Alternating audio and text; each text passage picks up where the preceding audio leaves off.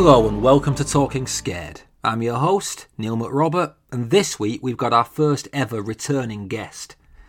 Josh Malerman is back, only 6 months after his last appearance, which is just further proof of the man's insane productivity, but it's also testament to how eager I am to talk about Josh's latest book. Ghoul and the Cape is his magnum opus so far. It's the truly epic tale of two men fleeing a unique evil across the entire landmass of the United States.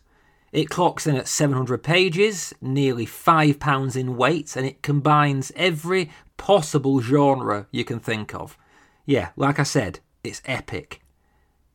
Just like Ghoul and the Cape, Josh and I go on our own journey this week without ever leaving our desk chairs. We talk about the great American novel and Lord of the Rings, about beat poets and hopeless wanderers and Don Quixote, and we talk about why this book is the start of Act 2 in Josh's writing life. But most of all, we talk about the endless, pivotal, crucial importance of awe in our lives. We laugh, we cry, literally, we have a good time. So come with us, west to wonderment. Let's talk scared.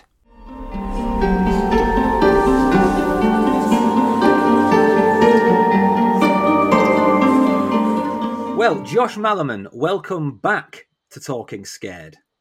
Oh, man. I hear I'm the first repeat guest, which is like an honor and a half. I am very glad to be here. Hello. You are, yeah, the first returning guest. I mean, that is largely due to the fact that I like you, but also because it's impossible to go more than a few months without a new Josh Malerman book hitting shelves. So I can see this as being a recurring thing. Every few months you come back for the latest update. That's the goal right there. If I can maintain that for the next 40 years, then I did it. Essentially just become co-host, yeah. I mean, we spoke in May last time, and that was for the release of Goblin, which, if any new listeners are joining us, that was episode 39. Go back and check that out. But how have the 6 months since then treated you, Josh? How are you? Great. Allison, who is my fiance, her and I just went up to this almost mythic, prestigious arts school in northern Michigan. Like, everyone from down here has always heard about Interlochen. I mean, even the name, Interlochen, right? Mm-hmm. Even the name. And you always hear that all these, I think Lady Gaga went there, all these from all over the country, these super artistically talented kids, teenagers, they go up there. So I was asked to come do a speech about creative writing and to do a reading. And Allison and I drove up there, and it was unbelievable, man. I went into this, I had to give an hour-long speech, and I went into it without any notes, without any prep, without anything. And I didn't quite realize that till I was standing in front of everyone talking. And it struck me wow, dude, you've come a long way, man. I remember I used to have stage fright to the point of knees buckling, to talk to a room, even a room full of high schoolers about writing. And I would have to map everything out and blah, blah, blah. And here I go to this school, walk up to the podium and just started talking for an hour. And it was, it was incredible. Was it well received? Yeah, these kids are smart kids, and their questions were very, for example, I brought up something being optioned, and immediately a hand shoots up. Could you explain what optioned means to us, Mr. Malerman? And I'm like, yes, I can, stuff like that. And whether you mean to or not, you kind of use a different voice when you're talking to a 16-year-old than maybe you and I do with each other. And that difference, that was evaporated immediately, where I was like, wait a minute, these kids are smart. And I just ended up talking to them exactly like I would you. Well, congratulations. Like I said, you've hit the big time then. Yes. If you can give a speech without any notes for an hour, you're doing something right. Well, take that energy and then invest it wholeheartedly into your wedding speech when it happens. Yes. That's the one that really matters. Good thinking. Right. So when we last spoke, I said, kind of in passing at the end of the conversation, how much I enjoyed your novel, Unbury Carol. And I said I loved it because of its kind of freewheeling, anarchic tone. And you said, boy, do I have the book for you coming out soon. And that book was your latest, Ghoul and the Cape. Now, at the time, you couldn't tell me much about it, except that it was a kind of mammoth piece of work. Well, now here we are. Ghoul and the Cape is imminent. believe it's got a December release for those who've pre-ordered it. And yes, it is massive. And by God, it's given us a lot to talk about. I've got notes, as I said to you off air, that would take us through to tomorrow. So this will be, a light touch on this 700-page behemoth. But can you tell us a little bit about Ghoul and the Cape? Because there's no way on earth I'm trying to attempt to synopsize this novel. Yeah, it's not an easy one, is it? To give a brief on. It's really not. I will say this to the listeners: it is a limited edition, 1,000 copies coming out through Earthling. Whether or not there's an ebook or it goes wider later, no plans yet for that, but we'll see.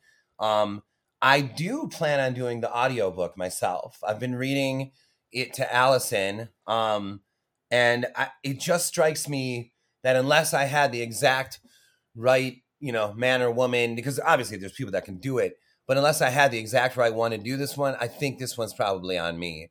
And so that I'm going to get on eventually. But for now, there's 1,000 copies available through Earthling. And the book is about, hard to do this without giving certain things away, but let's say that two seemingly homeless eccentrics, drunk to be sure, two men are attempting to outrun what one of them calls a celestial entity called the Knot. The one of them, the Cape, claims that this entity is eating America from east to west. And will you, Ghoul, come with me to outrun it? You should come with me because it's coming. It's in an elite you too. You should come with me. And if you do come with me, as incentive, there will be money for you. When we finally outpace this thing for your companionship, there will be money for you. And so Ghoul, who is maybe slightly more skeptical than he is more skeptical than the Cape, agrees. He has nothing else, literally nothing else going on in his life but booze. And he's like, there's something about this guy, the Cape, that seems to inspire everyone he encounters. And Ghoul goes with him. So begins a fairly peaked exit from New York City as the two of them are fleeing what the Cape says is Ghost Star, one of the agents of the Knot coming to eat America. And as crazy as that may sound to listeners, you're right. You're 100% right. It is a crazy premise, but it also is an absolutely, or was for me, a phenomenal diving board from which, like a slingshot almost, through which the entire rest of the novel is told. Yeah, that doesn't even begin to dip a toe into the kind of the events of this novel.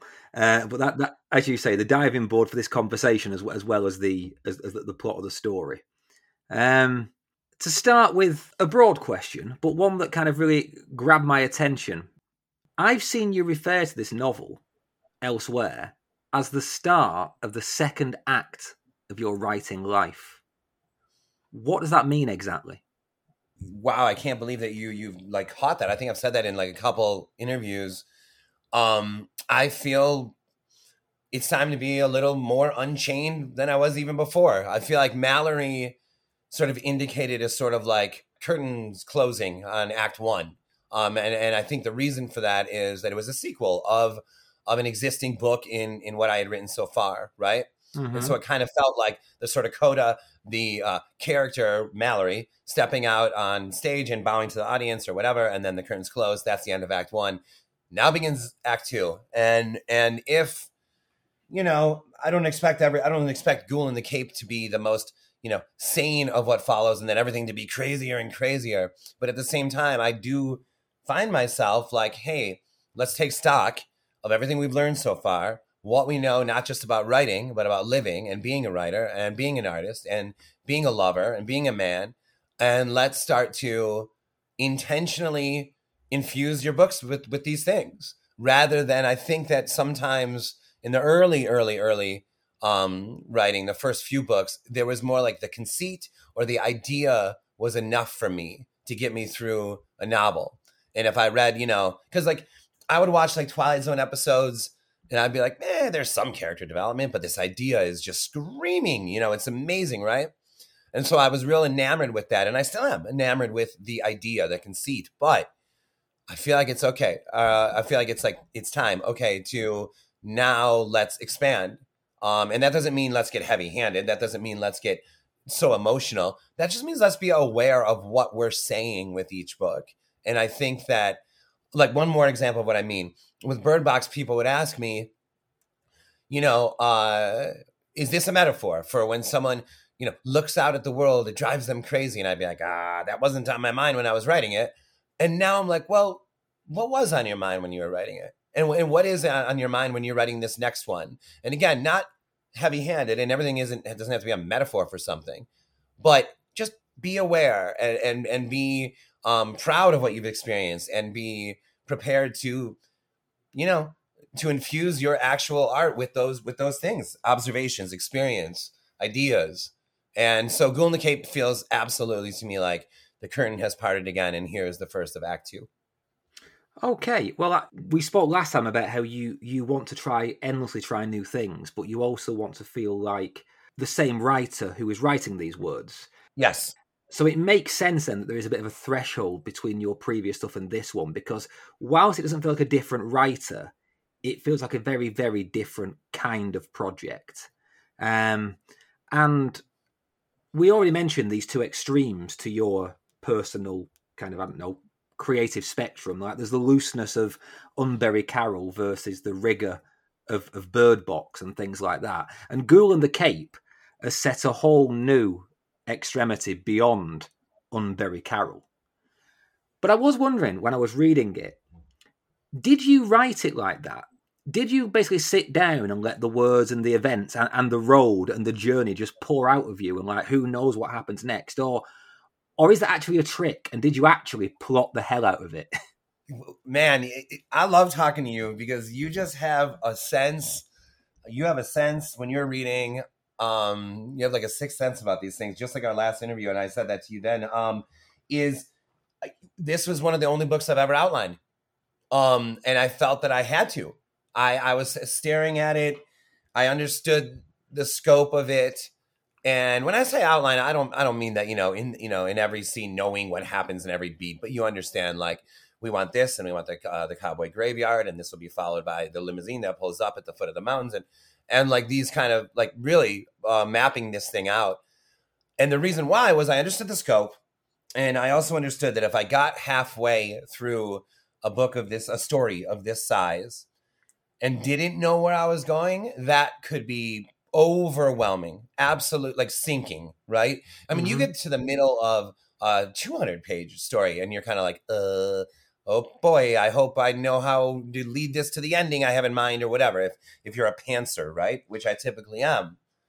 But the word count for Ghoul in the Cape was about 1,000 a day, rather than what's typically like, 2,500, 3,000. Bird Box was 4,300. Carol was 5,300.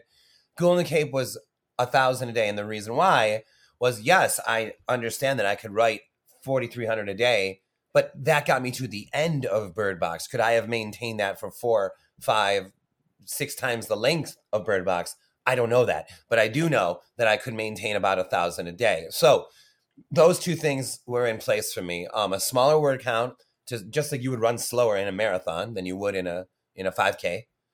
A lower word count, and some, not the most detailed outlining, but outlining. Yes, you're right. Like what you sense, that question that you had, because I understand why you're asking. I mean, it feels like the most free floating, book I have, but no, this one had an outline.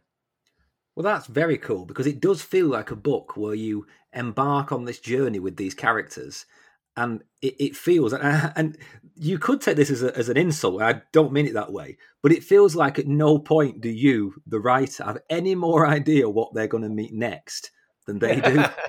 Yeah, you pulled that trick off quite well. Before we move on to the details, one thing I will say is that you mentioned at the start that it's like a catapult, like a slingshot, this meeting in the bar, and that works both as, the impetus for the central plot, but the book itself feels like a slingshot, or perhaps a better metaphor is a scattergun, to allow you to explore all kinds of different ideas.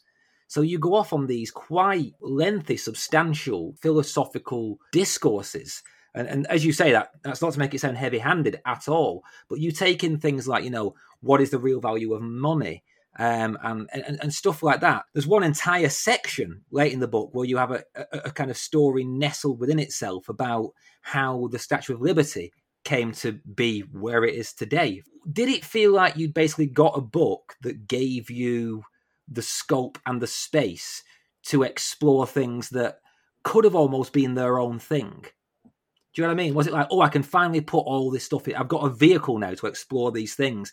Yeah, 100%. So I have a friend named James Henry Hall, and this book is dedicated to him and John Taff, and you see in the beginning. Mm-hmm. And James and I meet up and we challenge each other typically, right? James also filmed a short film of one of my short stories, a Ben Evans film, it's called. And we've challenged each other to some pretty wild stuff before, like 5 novels in 5 months, a short story a week for 6 months, just crazy stuff. And we were talking about, hey man, I think it's time we start writing our a big book. And we both had bigger ideas. This was mine and he had his.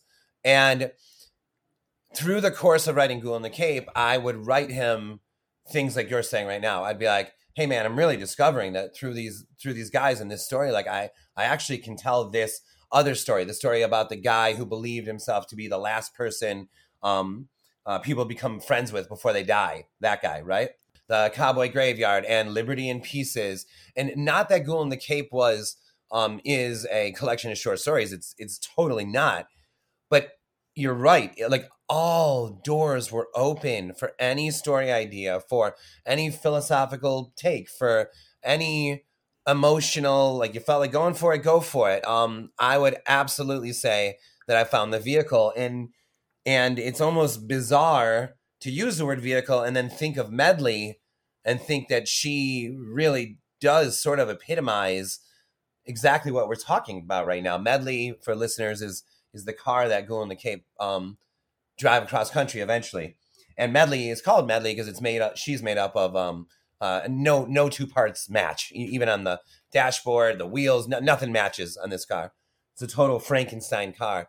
And I think that Medley sort of epitomizes what you're asking right now. Like this book is no 2 parts match, and the rear window is stained glass, and the steering wheel is half this, half that, but it's still a unified vehicle that is going forward. And yes, I absolutely felt, did I feel like liberated inside there? Not that I don't feel liberated or didn't with Bird Box or Black Man Wheel, or this was different though. This was like when you're at a party, when by the time you leave, you're like, I was on tonight. That feeling of like, I was funny tonight. I was nice tonight. I had a great time with John and Tim and Karen tonight. I had a great time with my friends and family tonight. That's what this whole book felt like writing. It felt like I was on today, not in writing, but in like personality, in mindset, in like who you are and like where you were at while you're working on it. That's why, in many ways, it's quite a difficult book to interview about, because there's that feeling of like, well, what would the word be? Kind of effervescence almost, like you are firing on all cylinders. There are so many competing ideas and voices and things that it's like, what strand do you pull on? Do you know what I mean? It's like, so let's see where this goes as a conversation. Let's start off with one of the weirdest, but and weird is a big thing. I mean, some of the things in this book are downright weird, verging on the surrealistic in parts. The Naught, this agent of disaster, you use the phrase, celestial entity, and it's come to eat America, but it may not mean eat in the way that people necessarily think. This is not Godzilla, and the Naught and its various agents on Earth are very different from our usual idea of a great malevolent evil. It's a striking idea. Where did you get the idea? Because I don't see any obvious genesis for that. It started with the Cape, and I feel like that's probably obvious, right? It started with an eccentric who had knowledge of something, but wasn't broken by it, was put into motion by it. And there was something about him and coupling him with you could almost, if I were to make like a figurine from this book, I would make the cape and with a little telescope he comes with, right? Mm-hmm. Even though he doesn't carry one around, which now I suddenly wish he kind of did actually, but he doesn't carry one around. But he does have many moments with one. And something about that coupling. See, the cape to me is sort of I don't want to say like the optimist, but he's momentum, he's forward progress, but without being naive. See, that's really the whole root of the whole thing to me, is that optimism is not the same as naivety. And with naivety, you don't know the score. With optimism, you do, but you choose to move forward. And that difference there is infinite. And the cape is optimistic in what he decides to do, what he tells people. He's like mindful, he's kind, yet he knows, he's aware of this unfathomably dark thing that's happening. And so it started with him, and it started with the sense of like, I am seeing this thing through a telescope, right? Meaning it's far off, but it's coming, and I need to outrun this while also doing all I can in the most mindful way of telling everyone I encounter what I'm seeing. And that doesn't mean me. I'm talking about the cape. Mm-hmm. And so that was it. It started with a vision of him. Kind of, if I really think where it really started, I think it started with him and Wendy looking through. Remember when they were in her apartment? I think the actual genesis was there, coupled with the hurried escape from New York with him and Ghoul. And I think those were just sort of the earliest like nebulous sort of images and scenes to start with. Well, I'm loath to kind of spoil too much the true nature of the Naught, because I think it's such a kind of neat idea, but it's quite difficult to talk about Ghoul and the Cape without talking about them to some degree. So all I'll say is this. I think this leaves things oblique enough. The Naught and its agents, Ghost Star and all that kind of thing, they take away something from humanity, don't they? They take away our passion and our romance and our joy in a way. Let's leave it there without spoiling it any further. Yeah, I think we can say that much. And against that nullifying of the essence of humanity stands our main players, Ghoul and the Cape. Now, you often hear authors talk about characters who arrive fully formed or who impose their presence on the story. That's very much the vibe I get from this pair. Like they stepped into your imagination and they just grabbed the wheel. Yep, 100%. Absolutely, Ghoul and the Cape both fully formed. I saw Ghoul already wearing the leather jacket he eventually gets later. I saw the look in the Cape's eyes, you know. I saw fully formed. The Cape's like I could see his hair, like his silver hair, as if he was like standing in the room above me, like telling me we need to go.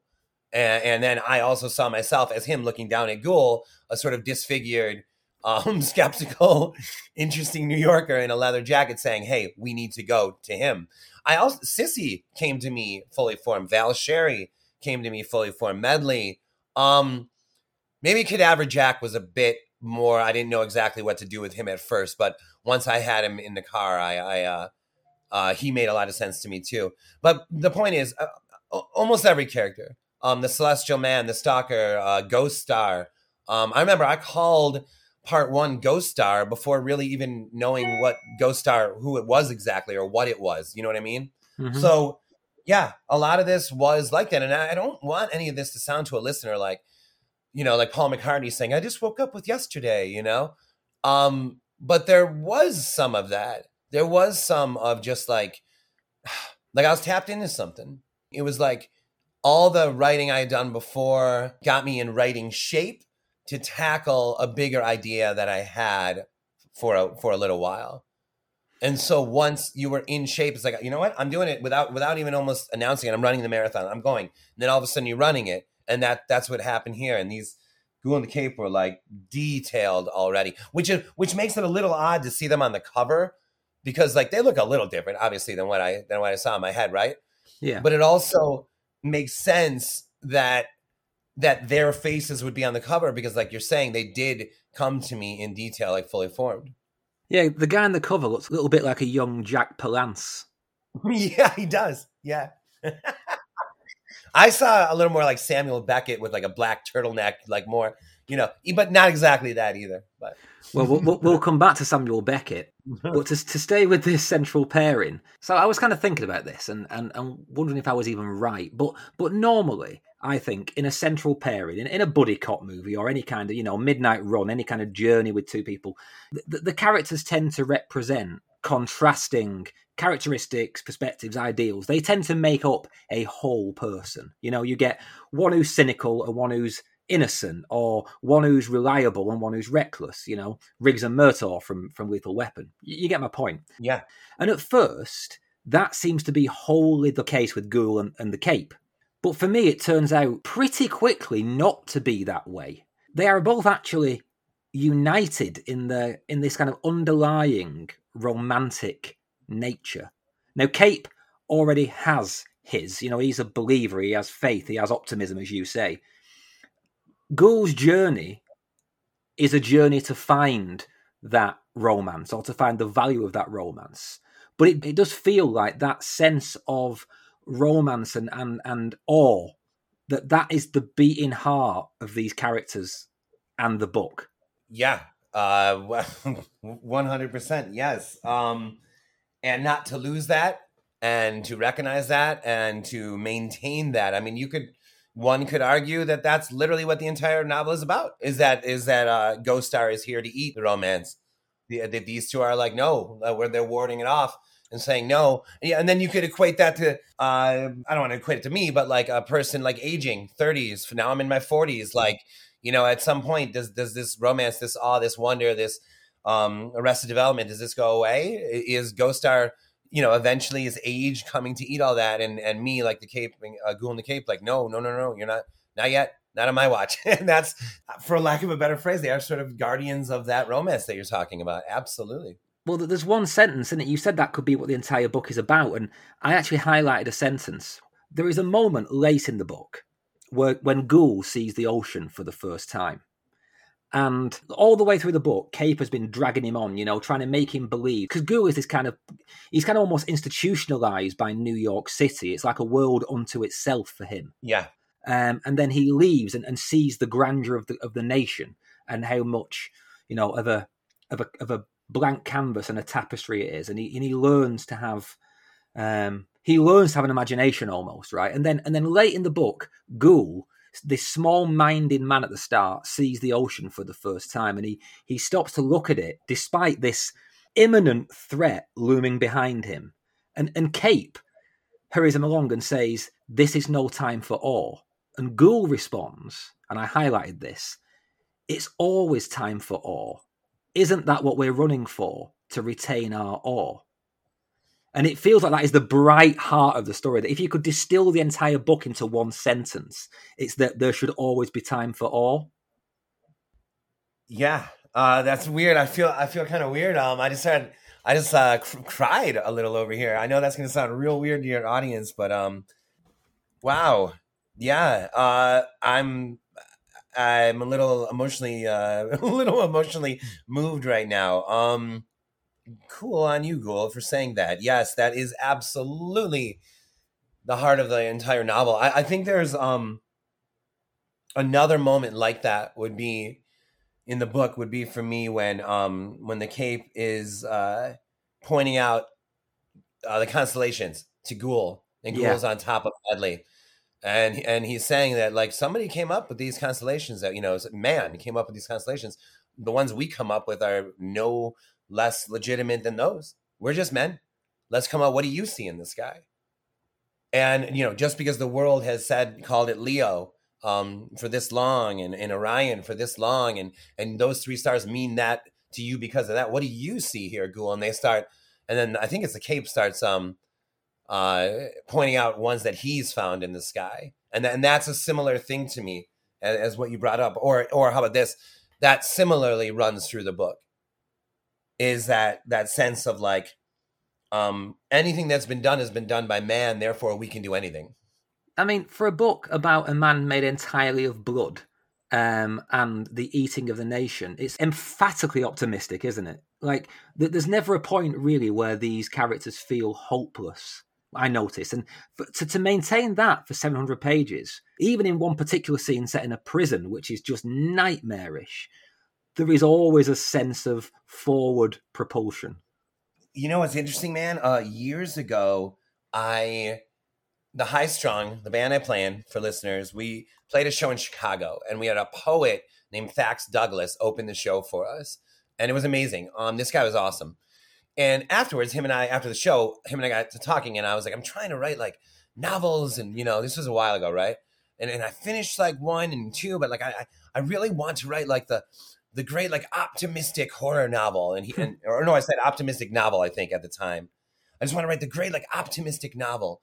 And he goes, isn't just the act of writing at all optimistic? And I was like, shit, yeah.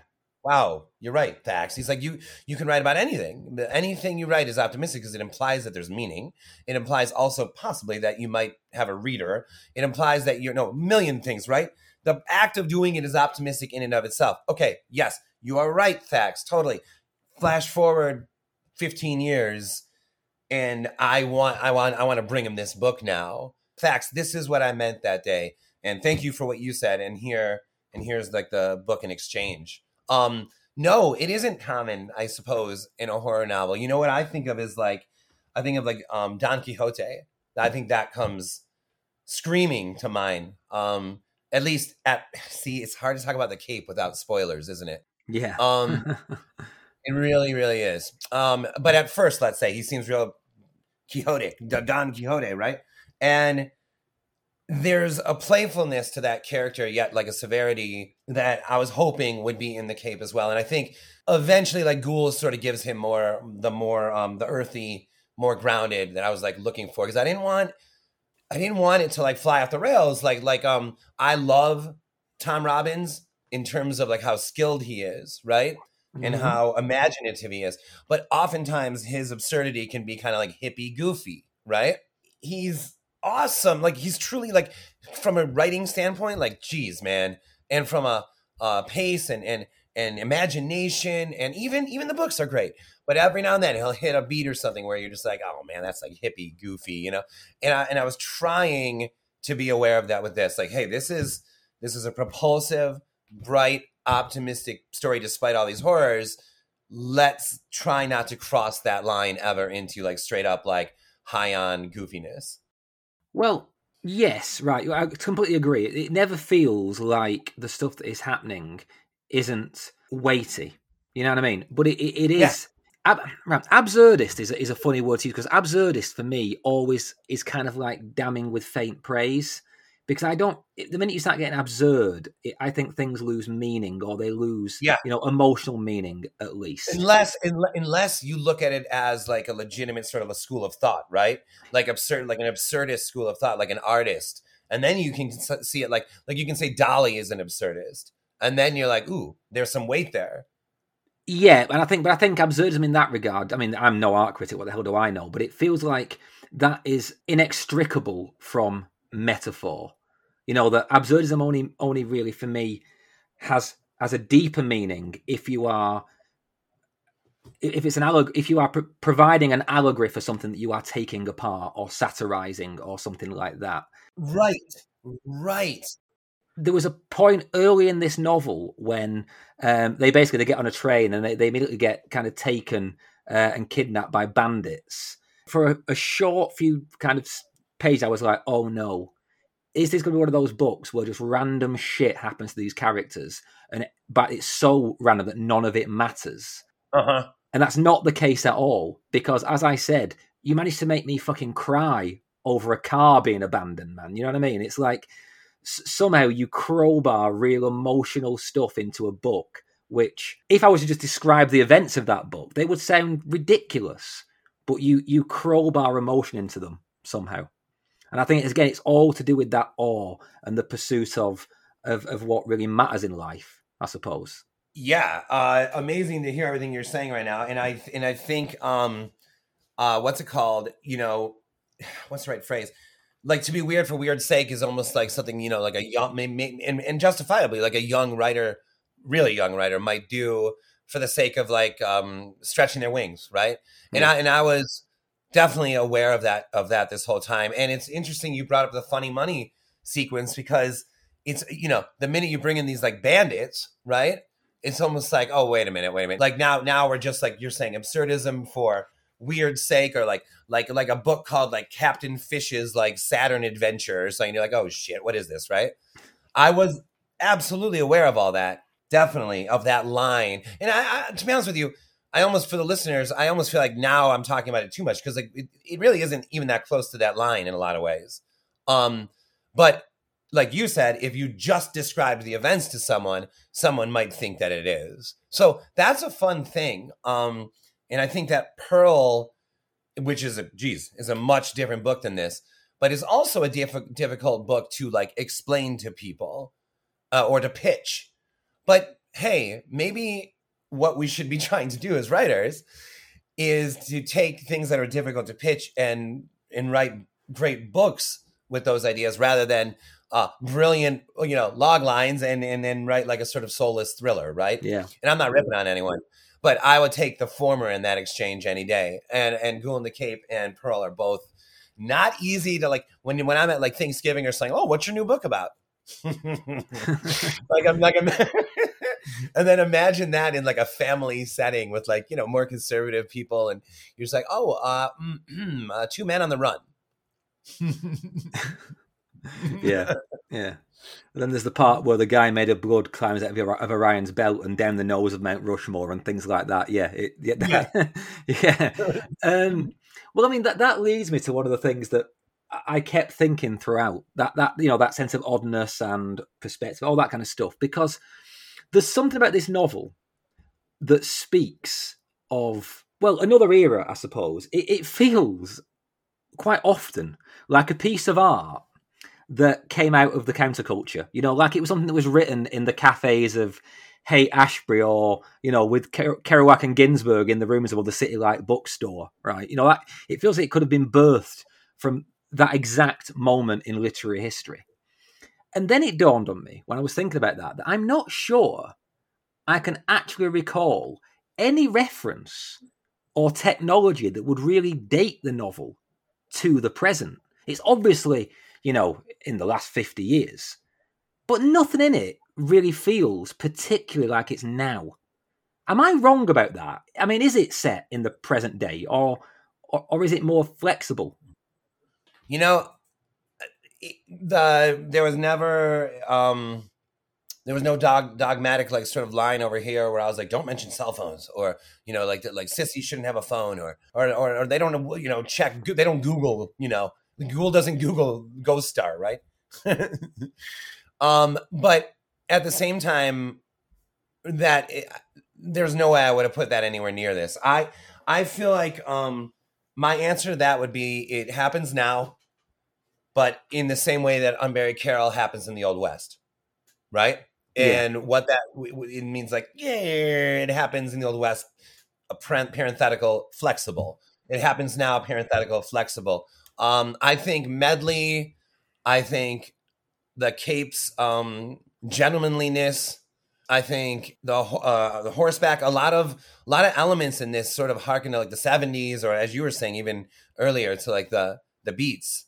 And I think that it's almost by nature their station, their situation, crossing the country in this like fever. It almost like says like they're just not going to end up in a place with technology. They're not going to stay in a hotel that has it. They certainly don't have any on of their own. Ghoul doesn't even have another pair of clothes to change into, right? Yeah. And so it was almost like naturally there weren't that many places for it. Mm-hmm. They could be picked up by someone in a car who had GPS or that kind of thing. But at some point, as a writer, you're kind of like that. It's not a fear of dating it. It's a fear of like adding notes to a chord that don't belong. Yeah, okay. But you do get what I'm saying about the whole beat thing. Oh, yeah. Yeah. No, well, those, when I was falling in love with, books, those like Jack Kerouac, there's a book, Visions of Cody, where I think that there's a long part called just The Tape, and it's just a transcript of him and Neil Cassidy talking. It's literally just a transcript of them, of a tape they recorded. And I'm reading this book, and he's talking so powerfully about fire and the fire inside people and the passion for life and living and the optimism and threading the needle in the in a crazy world. And then all of a sudden in the middle of the book there's this like 100 pages of just conversation transcribed of him and his friend. And if to say that stuff didn't influence me, I mean, that's like when I was falling in love with this. And then Don Quixote, and then Moby Dick, which is one of my all-time favorites, and Edgar Allan Poe, who writes like he's in a fever. And I mean, all those elements together were definitely behind this one for me. Well, I think, as I said last time when we talked, I have this thing about America, and I love Kerouac's On the Road, because I'm kind of I never quite matured beyond being 17 and being in love with that idea of, in the way that 17-year-olds are in love with Kerouac and On the Road. I never quite got past that. And the ending to On the Road, that thing about, so in America, and he talks about, he senses all that raw land, I think, that rolls in one bulge over to the west coast, and all that road and all the people dreaming in the immensity of it, and all that kind of stuff at the end of On the Road. That feels how this book feels. Like it's a book that is about America, and I've been describing it all over the place as saying it, like it's like Pynchon for the new millennium. I called Ghoul on the Cape like a horror-inflected Ulysses, and all those high moments of experimental fiction, kind of focusing on the experimental stuff. But then at the same time, it also seems to play in the same pool as the idea of the great American novel, which is something much closer to my heart than like Pynchon and Beckett, because I love the earnestness of the great American novel. And the whole concept of that is really open to interpretation. And I don't know what the phrase, the great American novel, means to you. But to me, it always goes back to journeys and to this kind of panoramic view of the nation as both a singular, vast entity, but also this fragmented and localized and idiosyncratic amalgam of things. And I'm talking a lot here, sorry, but it feels like Ghoul and the Cape really embraces that. Yep. Absolutely. And at some point, shamelessly too, I think at some point when you start recognizing that or sensing that's what you're attempting to do, there was a moment of like, hey, okay, if that's what this is, don't shy away from that. Don't be embarrassed by that. Because like, I think that before writing Ghoul in the Cape, had somebody said, oh, you're going to go write the great American novel or something, right? It'd be like, oh, no, I'm going to write this story, And now I would be like, maybe I am. Maybe I am, and maybe you are.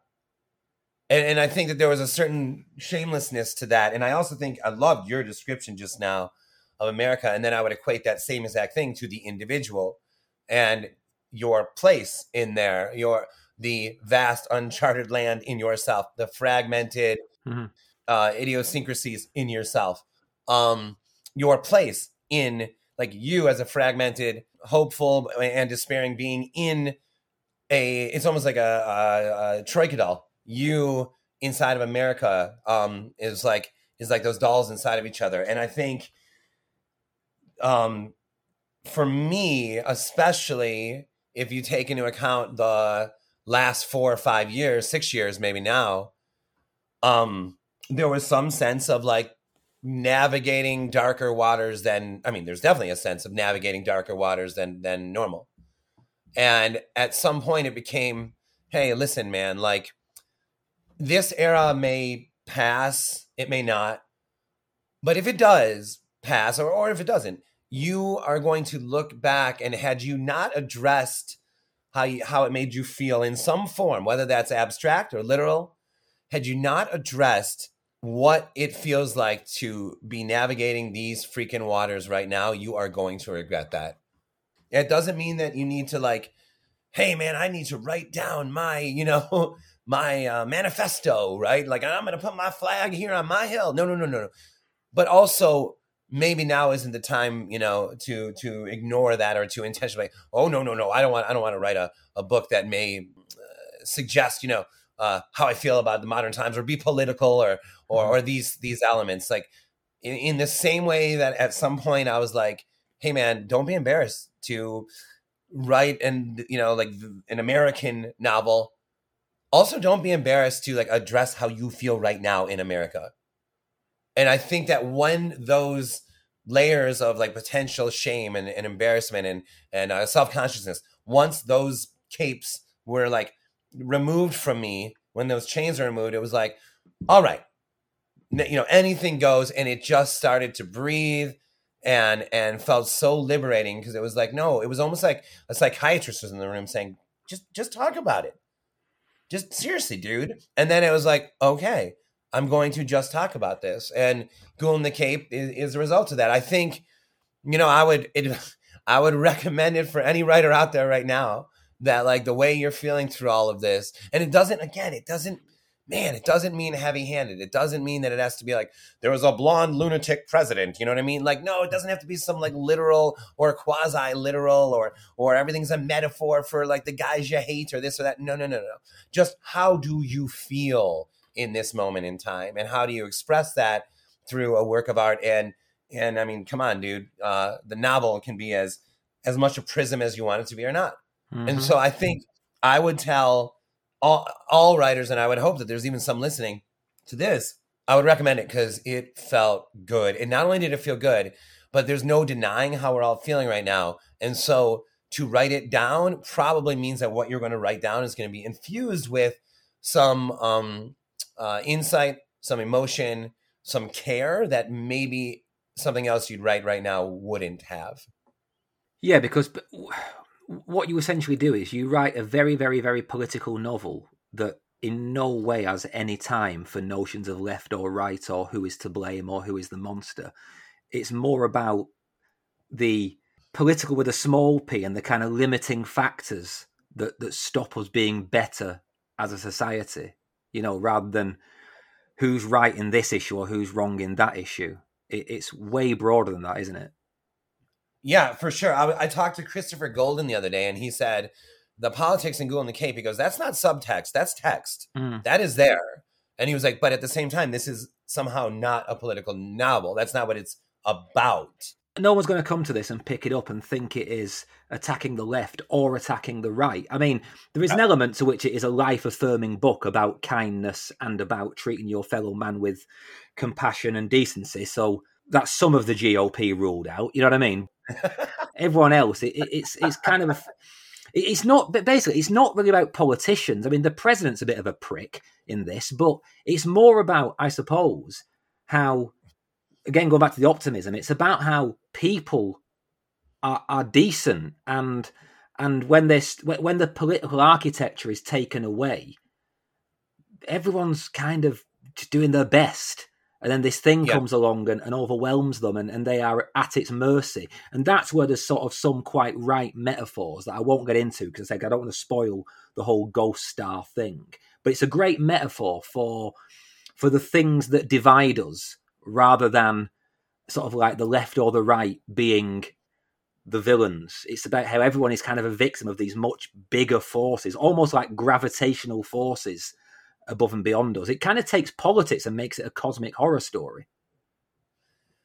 Yep. Yeah, I think Sissy is somehow turned out to be a great character for me to toy with in that way because of her parents and her relationship to her parents. When she says, and I guess it's kind of spoilery, but not really, when she tells them, like, they're like, and your parents? And she's like, oh, I lost them. And they're like, oh, we're sorry. She's like, no, I lost them to the TV. Yeah. And it's kind of like, oh, and for a moment you could be like, that's funny. And then you're like, oh, wait a minute. That's actually not funny. No, that kind of thing happens, doesn't it? And she became sort of not a victim, but I was able to, because of her parents and why she was out on the road alone to begin with, it gave me like something to play with. Also, what she gave me, and I definitely don't want to like say too much here, but is that sense of what am I trying to say here? No, I can't say what I was about to say without spoiling this. So sorry, listener. Just one day we'll all talk in a bar together, and I'll say it then. I'll remember it. Right, well, we'll get into the end here now. So I've got one question for you that's a little bit silly and one that I hope you'll get something from. So I've thrown quite a few comparisons at you, right? Which I think, in some way, do a bit of disservice to the novel because it kind of downplays the originality of the book. But, comparisons help us contextualize. So, for a start, I've seen quite a few reviewers mention The Stand as a comparison piece, and I kind of get that, but I think, in reality, King's and Straub's The Talisman is a much better comparison with that kind of odd journey through this uncanny, almost inexplicable America. Yeah. Then it got me thinking about quest narratives because obviously The Stand and The Talisman both are. Right, this might be really off target and weird, but I think you might find it interesting. I couldn't help but see continual points of comparison with Lord of the Rings. Oh, give me more. Well, you've got these interspersed poems and folk songs throughout, which are kind of like when Tom Bombadil breaks into song, halfway through there's that sort of stuff. There's all of that. There's the great quest in itself undertaken by two people within a fellowship, right? And then I was going to say even, but particularly, there is a scene in which Ghoul rescues the Cape from this particularly grim moment of imprisonment. And that just made me think of Sam, like coming into his own, rescuing Frodo from Cirith Ungol when he's taken by Shelob and all that stuff. Like, was any of that in the back of this, that you were writing your own quest narrative and it was Lord of the Rings playing a part? Or am I just kind of really wide of the mark? No. So the answer is no. No, I wasn't thinking of it in those terms, but I also wasn't thinking of The Stand or Talisman either. Although at one point, I remembered, what's it called in Talisman? The territories? Yeah, right? The territories, yeah. Yeah, and I love that. I fucking love that name for what it is. And I remember that crossing my mind at some point in there. I definitely would put Ghoul in the Cape more in the school of Lord of the Rings than I would The Stand or The Talisman even. There's even the, well, I guess that's in those books too. I was about to say like the quartet, right, of the Dark Tower, right? Yeah. Sissy, Medley, Cadaver Jack, Val Sherry, Ghoul, the Cape, even Mary Finn would fit into that. But I would definitely side more with Lord of the Rings. But what I don't want a listener to think by that is that the book is more fantasy than horror. It's not, but it's also not more horror than fantasy. It's not. I actually feel like this is closer to what you said about the beats than anything else. And the reason why I think that is because the beats, for me, were more about spirit than about plot, than about, the inner gears of like a book. It was more about the spirit and the life of the thing. And I feel like Ghoul in the Cape is that also. So the fact that there's fantasy, the fact that I guess there's sci-fi, the fact that there's horror elements, okay, but this is the closest that to me of the things you mentioned so far is the beats and that counterculture versus fantasy or horror. Yeah, completely. And by my Lord of the Rings comparison, I don't mean anything to do in the kind of mise en scène or the even the events or the tone. It's more about that sense of just the heroism of these two little people standing against this almost insurmountable odds. There's something in their dynamic together that made me think of Sam and Frodo really strongly. Yeah. Yeah. I think that let's have fun with that for 1 second, because I think that in a sense, God, I can't fucking talk about the Cape without spoiling it. But I'll just suffice to say, sure, Frodo and the Cape. Okay, I have so much to say about that, but Sam and Ghoul have a character journey to go through that's maybe even eclipses the Capes and Frodo's in certain ways, and how it resonates with you as a reader. Somebody pointed out to me, or thought they were, that so the title is Ghoul in the Cape, right? And the N has the dash on it, the thing on it. And they said you're supposed to put that on the left side of the N because that's how, that's the abbreviation for and. Yeah. And I was like, wait, hold on. And then Paul Miller and I had a long discussion about this, how in a hidden way, the title actually says to you, because by putting the apostrophe on the right side of the N, it implies there are more letters to the word on that side. Paul and I had a long discussion that this keeping that suggests that this title says Ghoul not the Cape, or Ghoul Naught, Ghoul not the Cape. Yeah. And it was this fun thing where it was like, wait a minute, this is kind of like a sneaky way of saying this book, this story, you think it's the Cape story, and you're right, but also this story is ghouls, not the Capes. And like that sounds like a silly like little thing to point out, but it goes with your Sam thing kind of, in that Ghoul might be at first perceived to be like I guess momentarily as a sidekick. But no. This is like, his journey as much as anybody's. Mm-hmm. Completely. Well, yeah, thank you for indulging that kind of quite strange comparison. Right, going to finish off the question now. And right, I know that I've talked a lot tonight. Sorry, listeners. I know you don't listen to this for my voice, but some of these questions have been quite hard to articulate in simple ways. So this is my grand thesis now. Right, when we last spoke, you talked about the early days of your writing career, right? When you were on tour with your band and you were writing on the bus, and you said you were broke as hell but happy as hell, and you used this phrase gorgeously drunk, and you painted this idea of yourself as somebody who was still in love with life and art and all of those things.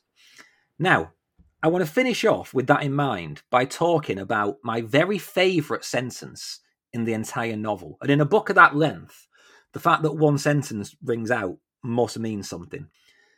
There is a sentence that the Cape says to someone who really needs to hear this. And he says, "Reserve harsh judgment for those who think of teen dreams as chimeras, because that was the real you." My favourite sentence. I'm going to write it on my wall, right? So it's a book about keeping dreams and joy alive.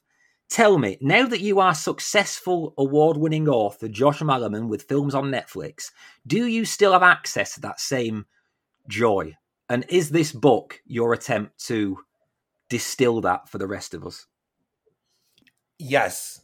When we were in Interlaken, a student asked me, how has all this changed you?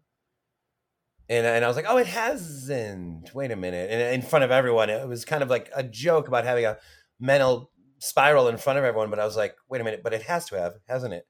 And we all talked about like, yes, just by going through anything, had nothing happened, you would be different than you were before. And how has this changed you then? Oh my. And it was this kind of this funny identity crisis in front of everyone. But the truth of it is, like, I have to be changed by all this. And to me, the most important thing, and has always been the most important thing to me, is to maintain wonder, joy, awe, enthusiasm, momentum, love, mindfulness. To me, those are the real like barometers of intelligence. Those are the people that I want to talk to. Those are the people that I want to marry. I want to marry Allison. She's like that. Just give me a second on this, because this is a really big topic for me. And if I told you this story last time, then, oh well, I'm going to tell it again, I guess. Is that when I lived in New York, I had a moment where all the bandmates were upstairs. We were renting this loft space, and they were all upstairs. And I was downstairs, and there was like a party going on up there. And I was, already writing songs, and we were recording them, and everyone's like on drugs and drunk up there. And I'm in the basement where all of our gear and recording area was. And I kind of said to and I was trying to write books and failing at that point, failing meaning not finishing. And I said to myself, I was like, listen, man, I was alone. And I was like, you have a million distractions right now. You have friends, sex, drugs, music, art, New York City, being broke. If there's success here, that's a distraction. If there's failure, not finishing things, that's a distraction. There's a million things that are going to happen to affect how you feel about writing and art. And you need to, right now, in this basement in New York City, you need to put art in a safe spot in your head, know the combination, lock that thing, put it away, out of reach of any distraction, whether that be success, failure, sadness, sorrow, love, madness, whatever it is, that has to always be accessible to you and always in an unvarnished space. And I didn't just like imagine that and then go do back to like to the party. I put it there. I actually put it there. And so when the High Strung were like touring and we're on the road and it's like, oh, I don't, where am I going to find time to write? Well, I'm going to have to write on in between cities. And I'm too tired, late or these days, let's say, you're doing all the, like an interview and this, and you're leaving town for this or that. When are you going to write? Well, you find the time to do it. It's always, art for me in writing has remained in this untouched, joyful place. And so I do think that Ghoul in the Cape is almost like defiantly me, just in my own little world, in my own little way, defiantly saying, it's like a middle finger to distractions, to the things that might make somebody sad, that might make somebody bitter, that might make somebody less wondrous, that might remove any, what I consider to be a very beneficial arrested development. And it's almost like a middle finger to like all that, to say like, just in case you thought that this stuff was gone, it's more here now than it ever has been. Let's head west. Well, that is a great place to finish it. All that's left to ask you is my two standard questions. You've asked these before. You may have different answers. Can you recommend a book for us? Yes, absolutely. Elvira's autobiography is brilliant. I know this seems like an odd recommendation. Not at all. In this setting. No, okay. Well, I didn't, a lot of, right, of course. Anybody who reads fiction would also love her book too. And also horror. This is a good book. There's just stuff in there. Like I really related to her. In fact, it's the perfect recommendation on the heels of what we're talking about right now. There's this thing about her voice in this book where if by the end of that book, if you don't feel like following your dreams and putting your all into what you want to do, then like that's on you. It's all there to be like crazy inspired by. But there's also some like dark matter in there, like some things that she experienced, some like close calls to maybe even worse things. It's the real deal. And I know you've seen like there was hype about the book for numerous other reasons, but honestly, the best thing about it is just like her voice and like it's super inspirational. So yours truly, Elvira, absolutely, readers, check that one out. That's a brilliant recommendation. And lastly, I asked you last time what truly scares you. You told us it was essentially going mad and then getting better to be left with the detritus of what you'd done. Is there anything else that comes to mind that has really scared you, either recently or whatever? Yeah, I mean, just in a general way, and this is going to sound probably cheesy compared to that last one, but possession movies. So just maybe this is something a lot of people can relate to. Me, I can, Josh. I can. Okay, I don't know what it is. I can watch anything else, and I watch like stalker movies, and she's like freaking out. Like Hush or Scream. She's like freaking out. And I'm like, no, this isn't scary. This is fun, Demons, possession movie. And dude, it's almost similar to the last thing I said, because it's like losing yourself, losing control of yourself for a second. It really is similar. And it could be the worst possession movie in the world. It could be terrible, cheesy, dumb. When that thing's over, I'm like leaving the lights on. And I always ask like at like 3 a.m, 4 a.m, there's always this moment of like, hey, Allison, will you don't have to like stand in the bathroom, but will you stand like outside the bathroom while I go? Just come with me to the bathroom. And like to this day, she's like, dude, like, are you seriously this scared? And I'm like, just come stand by the door.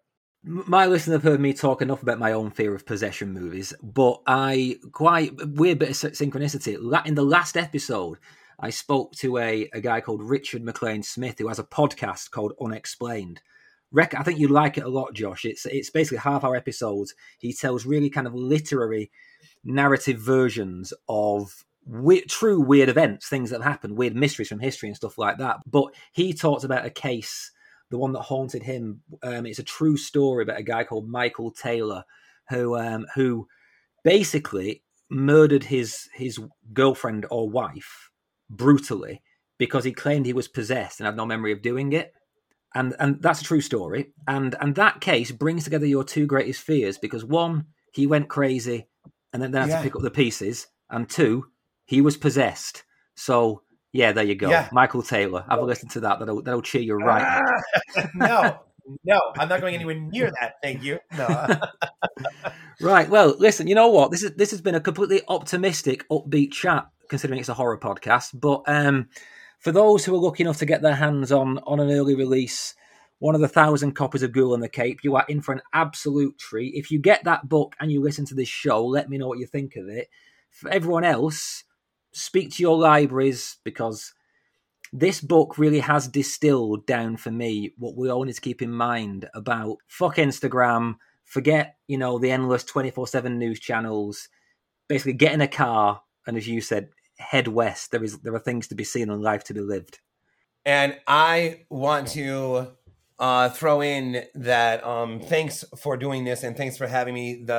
It's not the easiest, and we've said this a couple times, not the easiest book to discuss. And so I think we did a pretty damn good job of hitting on some stuff. But at the same time, like I said before, I would love if you were up the road. I'd be like, all right, let's go record another 3 hours at the bar. Yeah. I'm hoping to get to like StokerCon or something next year. So if I see you there, Josh, I'll buy you a drink. Sounds amazing. Well, Josh Malerman, once again, thank you for talking Scared. Thank you.